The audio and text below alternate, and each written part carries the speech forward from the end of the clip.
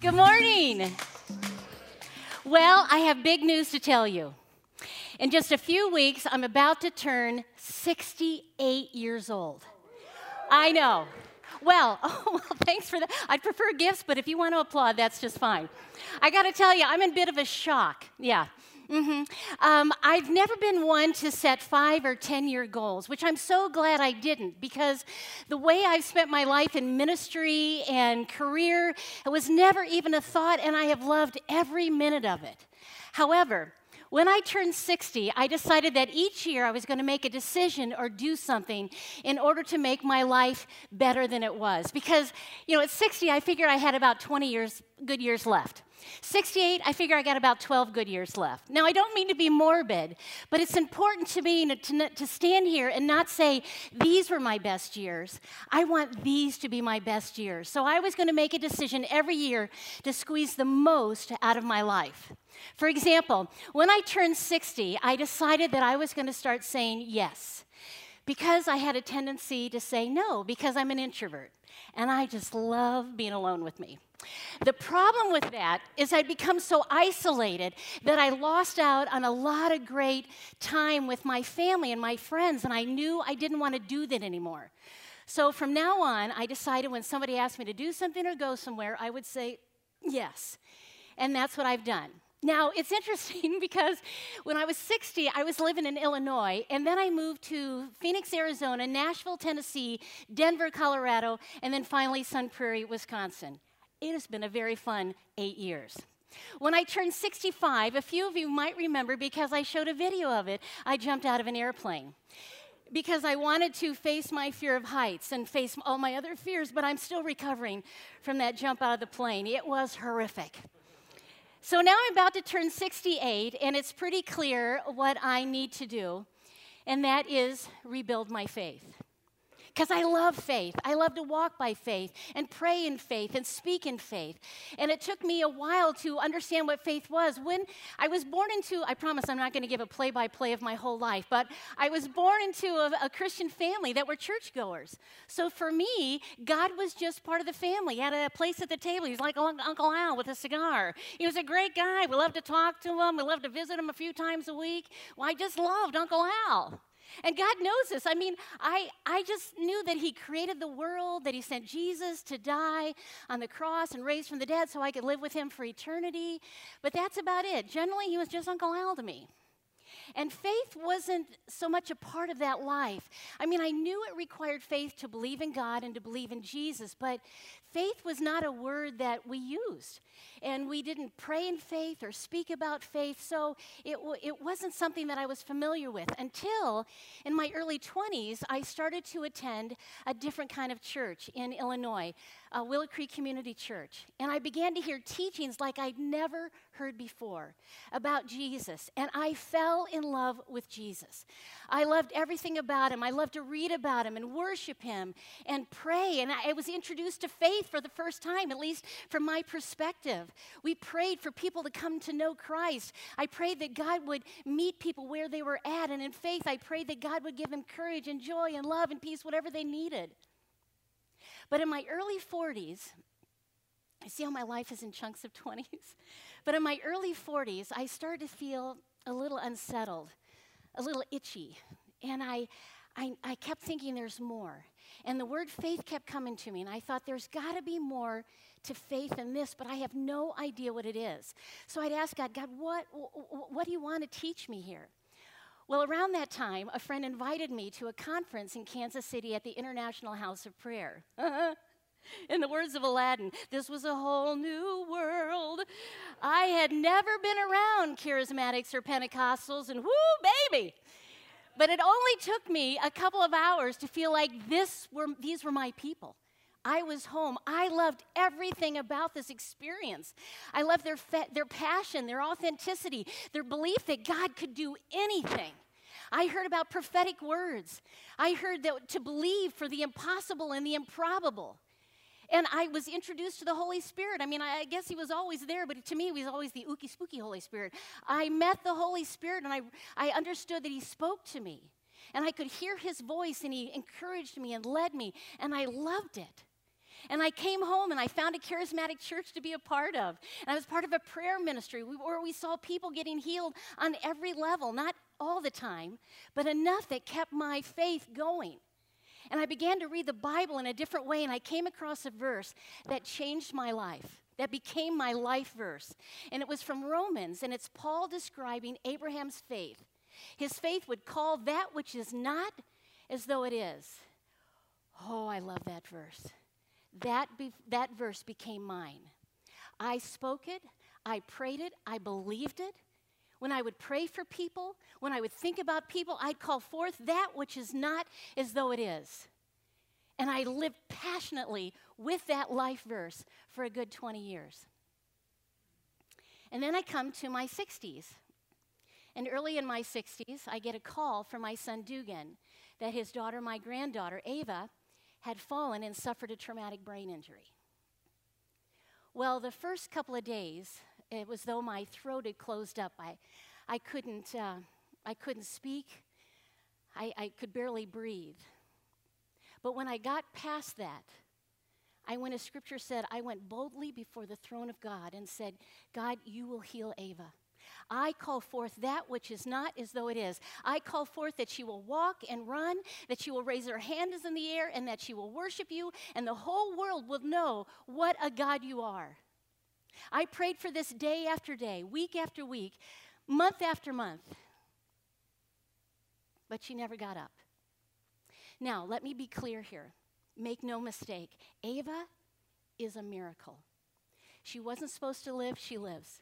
She wasn't supposed to breathe on her own, she breathes. She wasn't supposed to do anything but lay there. This girl moves her arms, her legs, she smiles, she laughs, she communicates with her voice, she communicates with her eyes. Her whole countenance changes when somebody she knows and loves comes to see her or she's going to someplace exciting. Every day, this girl heals a little bit more. She is a miracle. But she didn't come forth like I called. In fact, that first year, Ava was in the hospital more than she was at home. And so one day, about the 11th month, I went to God with my faith in my hands, and I said, I can't hold on to this anymore. And I let it go. And it basically just shattered all at my feet, and I walked away. I didn't walk away from God or Jesus, the Holy Spirit. I love these guys too much. I couldn't live life without them. But faith, I couldn't hold on to it anymore. So here I am about to approach my 68th birthday, and I'm feeling unsettled and itchy. Very familiar. And again, it's about faith. And I know it's time for me to rebuild my faith, because it's how I want to live my life. But I also recognize just the other day that I'm afraid. I'm afraid to have faith again because it's so hard. So I went to God and said, I need you to rebuild my faith. I need you to do it. This can't come from a great teacher or a prayer ministry or a really good book. God, I need you to rebuild my faith. Would you do that? And of course, God said yes. And he said, well, Sharon, since Abraham has been so key in your faith, I want you to go and read his life. I want you to read about him so that you can get a full picture of what faith looks like. So after that big introduction, that's what I'm going to share with you this morning. Now, I'm only a couple weeks in. This is very fresh for me. But as I thought about it, I imagine that I'm not the only person in this room or online who may be at a place where faith isn't talked about. It's not part of your life. Or you may be one of those that pray for God to do what you know he can do and have faith in that. There may be some who truly break out of that box and believe for the miraculous, and you walk in that kind of faith. But there may be some of you like me right now that have found faith to be disappointing, that it hasn't measured up to the way it's supposed to be. And so you'd rather just say, God's will be done. And then I'm just going to stand back here and watch what you do. So join me, won't you? As we look at the life of Abraham. His story begins in Genesis 12 with his original name, Abram. The Lord had said to Abram, "Leave your native country, your relatives, and your father's family, and go to the land that I will show you. I will make you into a great nation. I will bless you and make you famous, and you will be a blessing to others. I will bless those who bless you and curse those who treat you with contempt. All the families on earth will be blessed through you." What a way to begin. It's like getting a call that you've won the $1 million Powerball. All you have to do is pack up, head out of town, follow God, and go to wherever He tells you to go, and you'll become famous. Yeah, boom. Who wouldn't say heck yeah to that? But if we put this in perspective, in the ancient Jewish culture, families lived in their father's house, a house that continued to be added on to. Because this household included several generations of family members, along with his father and his wife or wives, sons and their wives, grandsons and their wives, the unmarried sons and daughters, slaves, servants, aunts, uncles, widows, orphans, and whoever else happened to be associated with the household. Abram and his wife Sarai lived in his father's house. We also know from Joshua's description in Joshua 24 that Abram's dad, Terah, worshipped idols. And so that implies that the whole household worshipped idols, including Abram. So along comes God, this single God, asking Abram to break away from his father's house to go someplace where you won't know where it is until you get there. And Abram says yes, taking what we can assume his inheritance. And so he leaves, Abraham leaves his family, takes his inheritance, and his wife Sarai takes Lot, his nephew, his wife, and his inheritance. They travel until they get to Moreh, and God says, "Ta-da! This is the land that I'm giving you."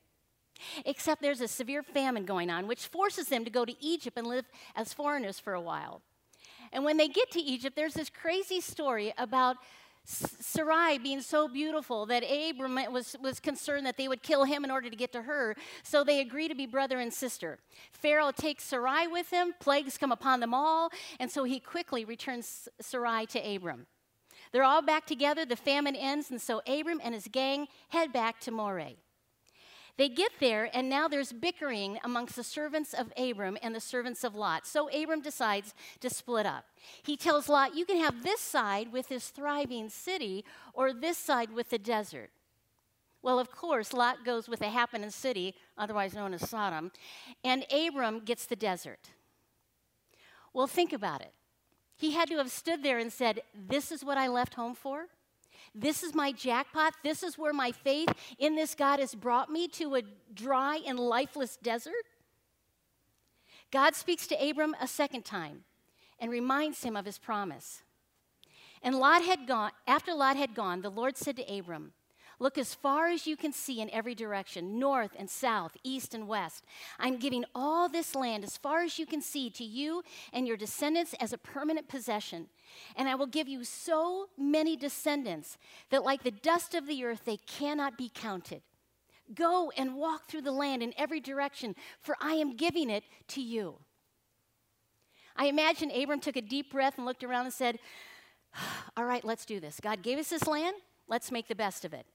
Except then a war breaks out, and Lot gets captured. So Abram has to put his land development on hold, enter the war, rescue Lot, and bring him back, which he does, which is no small task. And then he goes home, and he returns home, where God is waiting to speak to him a third time, and this time in a vision. God reminds Abram that he will protect him and reward him. Abram responds to God, pointing out that he doesn't have an heir, and all these blessings are great, but without an heir, it's all going to go to his servant. Genesis 15, then the Lord said to him, No. Your servant will not be your heir, for you will have a son of your own who will be your heir. Then the Lord took Abram outside and said to him, Look up into the sky and count the stars if you can. That's how many descendants you will have. And Abram believed the Lord, and the Lord counted him as righteous because of his faith. So Abram hears once again from God that he will have a son, an heir. And after a while, being that Abram is 86 years old and Sarai is 76, Sarai takes it upon herself and comes up with a plan that Abram should have relations with her servant Hagar. Hagar will have a child, but then that'll belong to them. It'll be Abram's and Sarai's son. And Abram, who just seconds ago heard from God and believed him, agrees, and 9 months later, Hagar gives birth to Ishmael. Right after that, God speaks to Abram a fourth time. Abram is now 99 years old. God makes a covenant with Abram, guaranteeing him that he will have countless descendants, and to make his point further, he gives Abram a new name, Abraham, which means father of a multitude.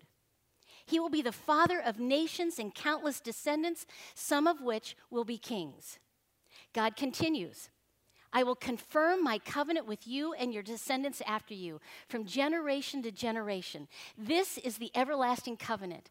I will always be your God and the God of your descendants after you, and I will give the entire land of Canaan, where you now live as a foreigner, to you and your descendants. It will be their possession forever, and I will be their God.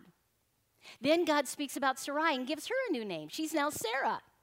And I will bless her and give you a son from her. Yes, I will bless her richly, and she will become the mother of many nations. Kings of nations will be among her descendants.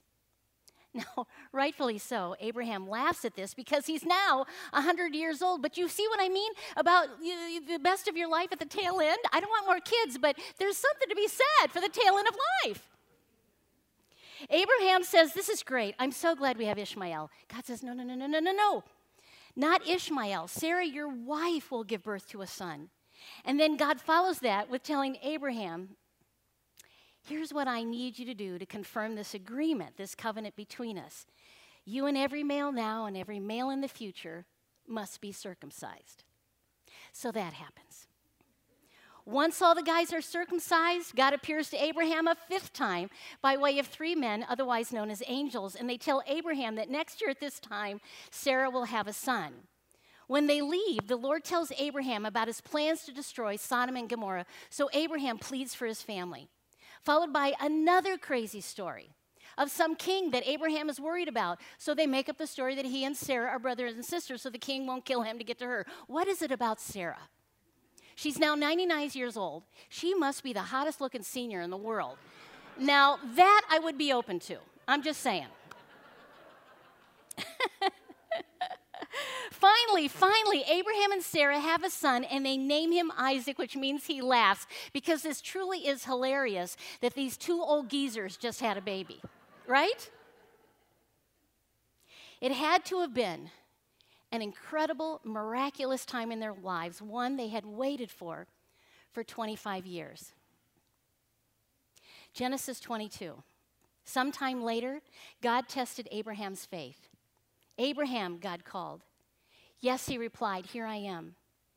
Take your son, your only son, yes, Isaac, whom you love so much, and go to the land of Moriah. Go and sacrifice him as a burnt offering on one of the mountains, which I will show you. So without question, Abraham does this.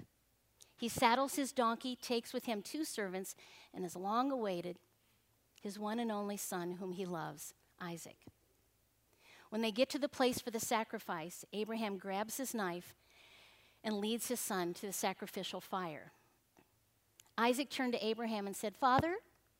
Yes, my son, Abraham replied.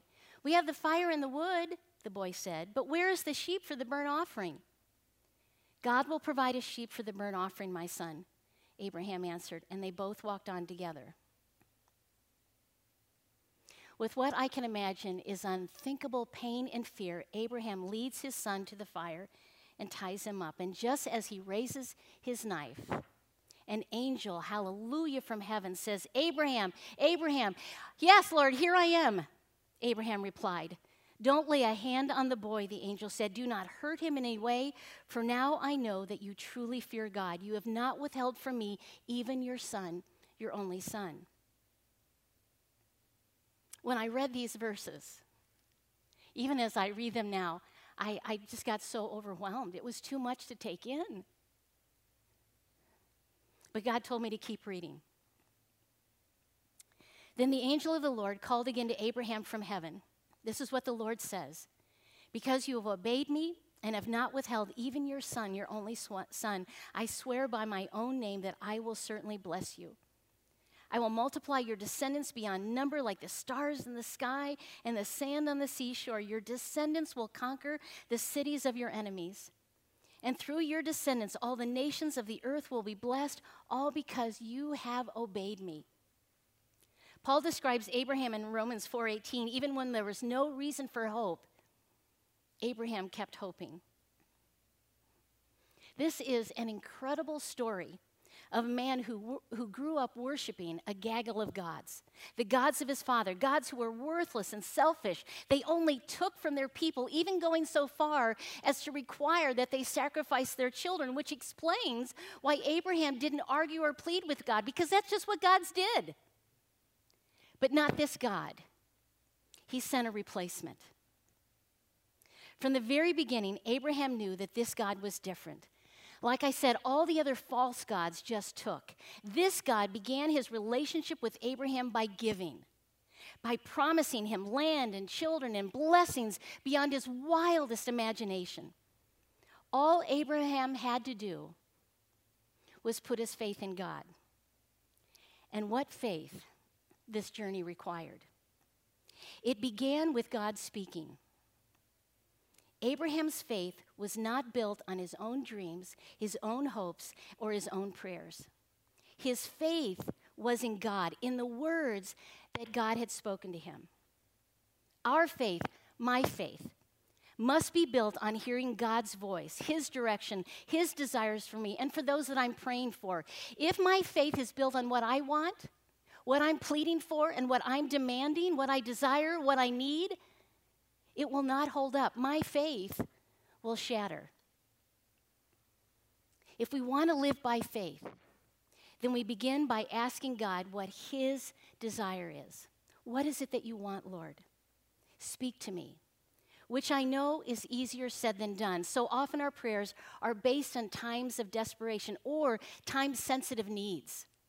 And the idea to take time to pray and wait for God to speak to us feels horrible, if, dare I say, a waste of time. God, we've got to get this going. I need you to move now. We are in desperate need now. But waiting to hear from God is absolutely where we must begin. Deuteronomy 4:29. But if from there you seek the Lord your God, you will find him if you seek him with all your heart and with all your soul. And then once we hear from God and we choose to believe him, that's when our faith kicks in. Because getting from point A to point B, from God's voice to the fulfillment of his promise, if Abraham is any indication, and I believe he is, it's going to take all the faith we can muster.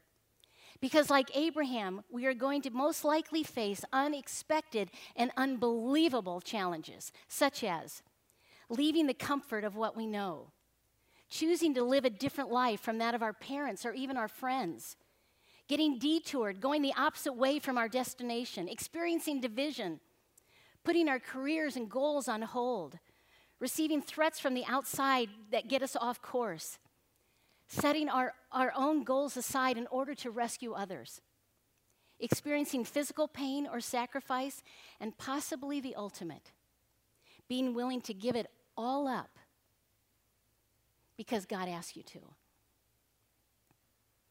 Let me also point out that sometimes, if not all the time, we don't fully understand the picture or the complete blessing that God is giving to us. Abraham couldn't grasp all that God had called him to, especially the kid part. So he took it upon himself to have a child of Hagar's. That's what he thought God meant. But that wasn't it at all. And if Abraham had stopped there, the blessings would have been stunted and everything would have fallen apart, fallen short. God's promises are, as Ephesians 3 tells us, exceedingly, abundantly, more than we could ever ask or imagine. But through it all, no matter how confusing, how difficult, how slow in the fulfillment, God promises to always see us through. Isaiah. So do not fear, for I am with you. Do not be dismayed, for I am your God. I will strengthen you and help you. I will hold you with my righteous right hand. Deuteronomy, be strong and courageous. Do not be afraid or terrified because of them, for the Lord your God goes with you. He will never leave you nor forsake you. One of my favorite authors and theologians on Jewish scripture is Rabbi Jonathan Sacks, and he writes this about faith. Taking Genesis literally, the universe might be made in 7 days, but anything in the human world that involves profound change takes time.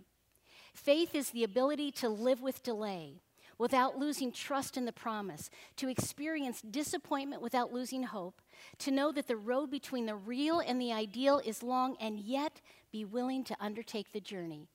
That was Abraham and Sarah's faith. Profound change. If I'm honest with myself, that's what I want. I don't want a quick fix. I want a profound change. But if that's the case, we got to know that sometimes it's going to take time. Sometimes a long time, maybe 25 years of time or maybe longer.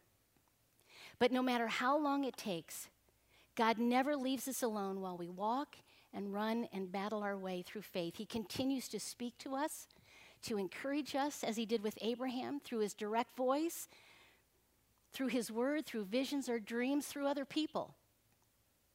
Faith was never meant to be separate from God, and faith was never meant to start without God. Let me say that again. Faith was never meant to be separate from God. It was never meant to start without God.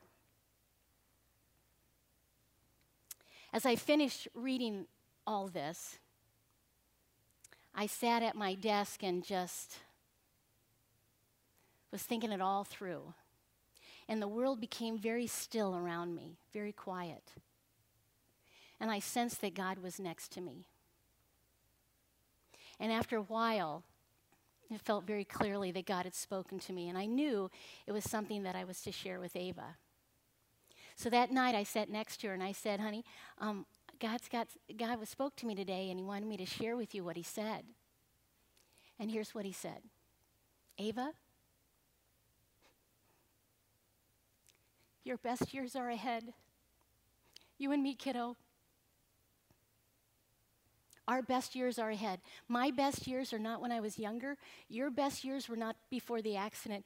Your best years are today, tomorrow, next week, next month, and the years ahead. Your best years, my best years are ahead. And when I said that to her, I thought, gosh, this must have been how Abraham felt, where God was vague yet specific, uncertain yet exciting. And it was all going to require a great deal of faith. And so I begin.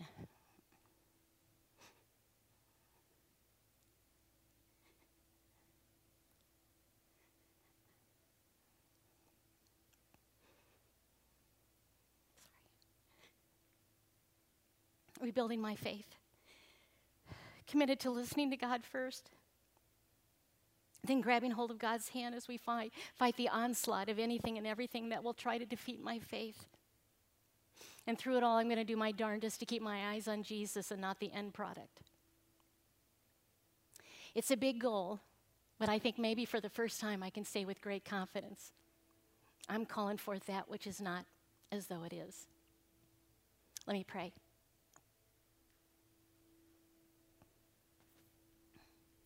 Father, I was thinking this morning that when it comes to faith, it requires great courage.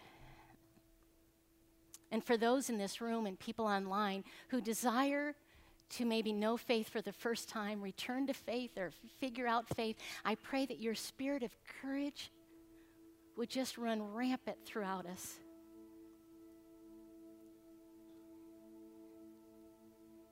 That you would allow us to hear your voice and to have the patience and the courage and the patience to ask, speak to me, Lord, and would you respond? Help us to seek you with all our heart and soul. Because I want to, and I believe those of us that are here want to live by faith, to believe in an incredible job, a God who will do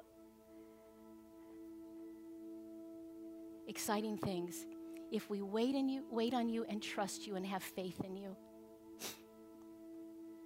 So build our faith, rebuild our faith, Lord.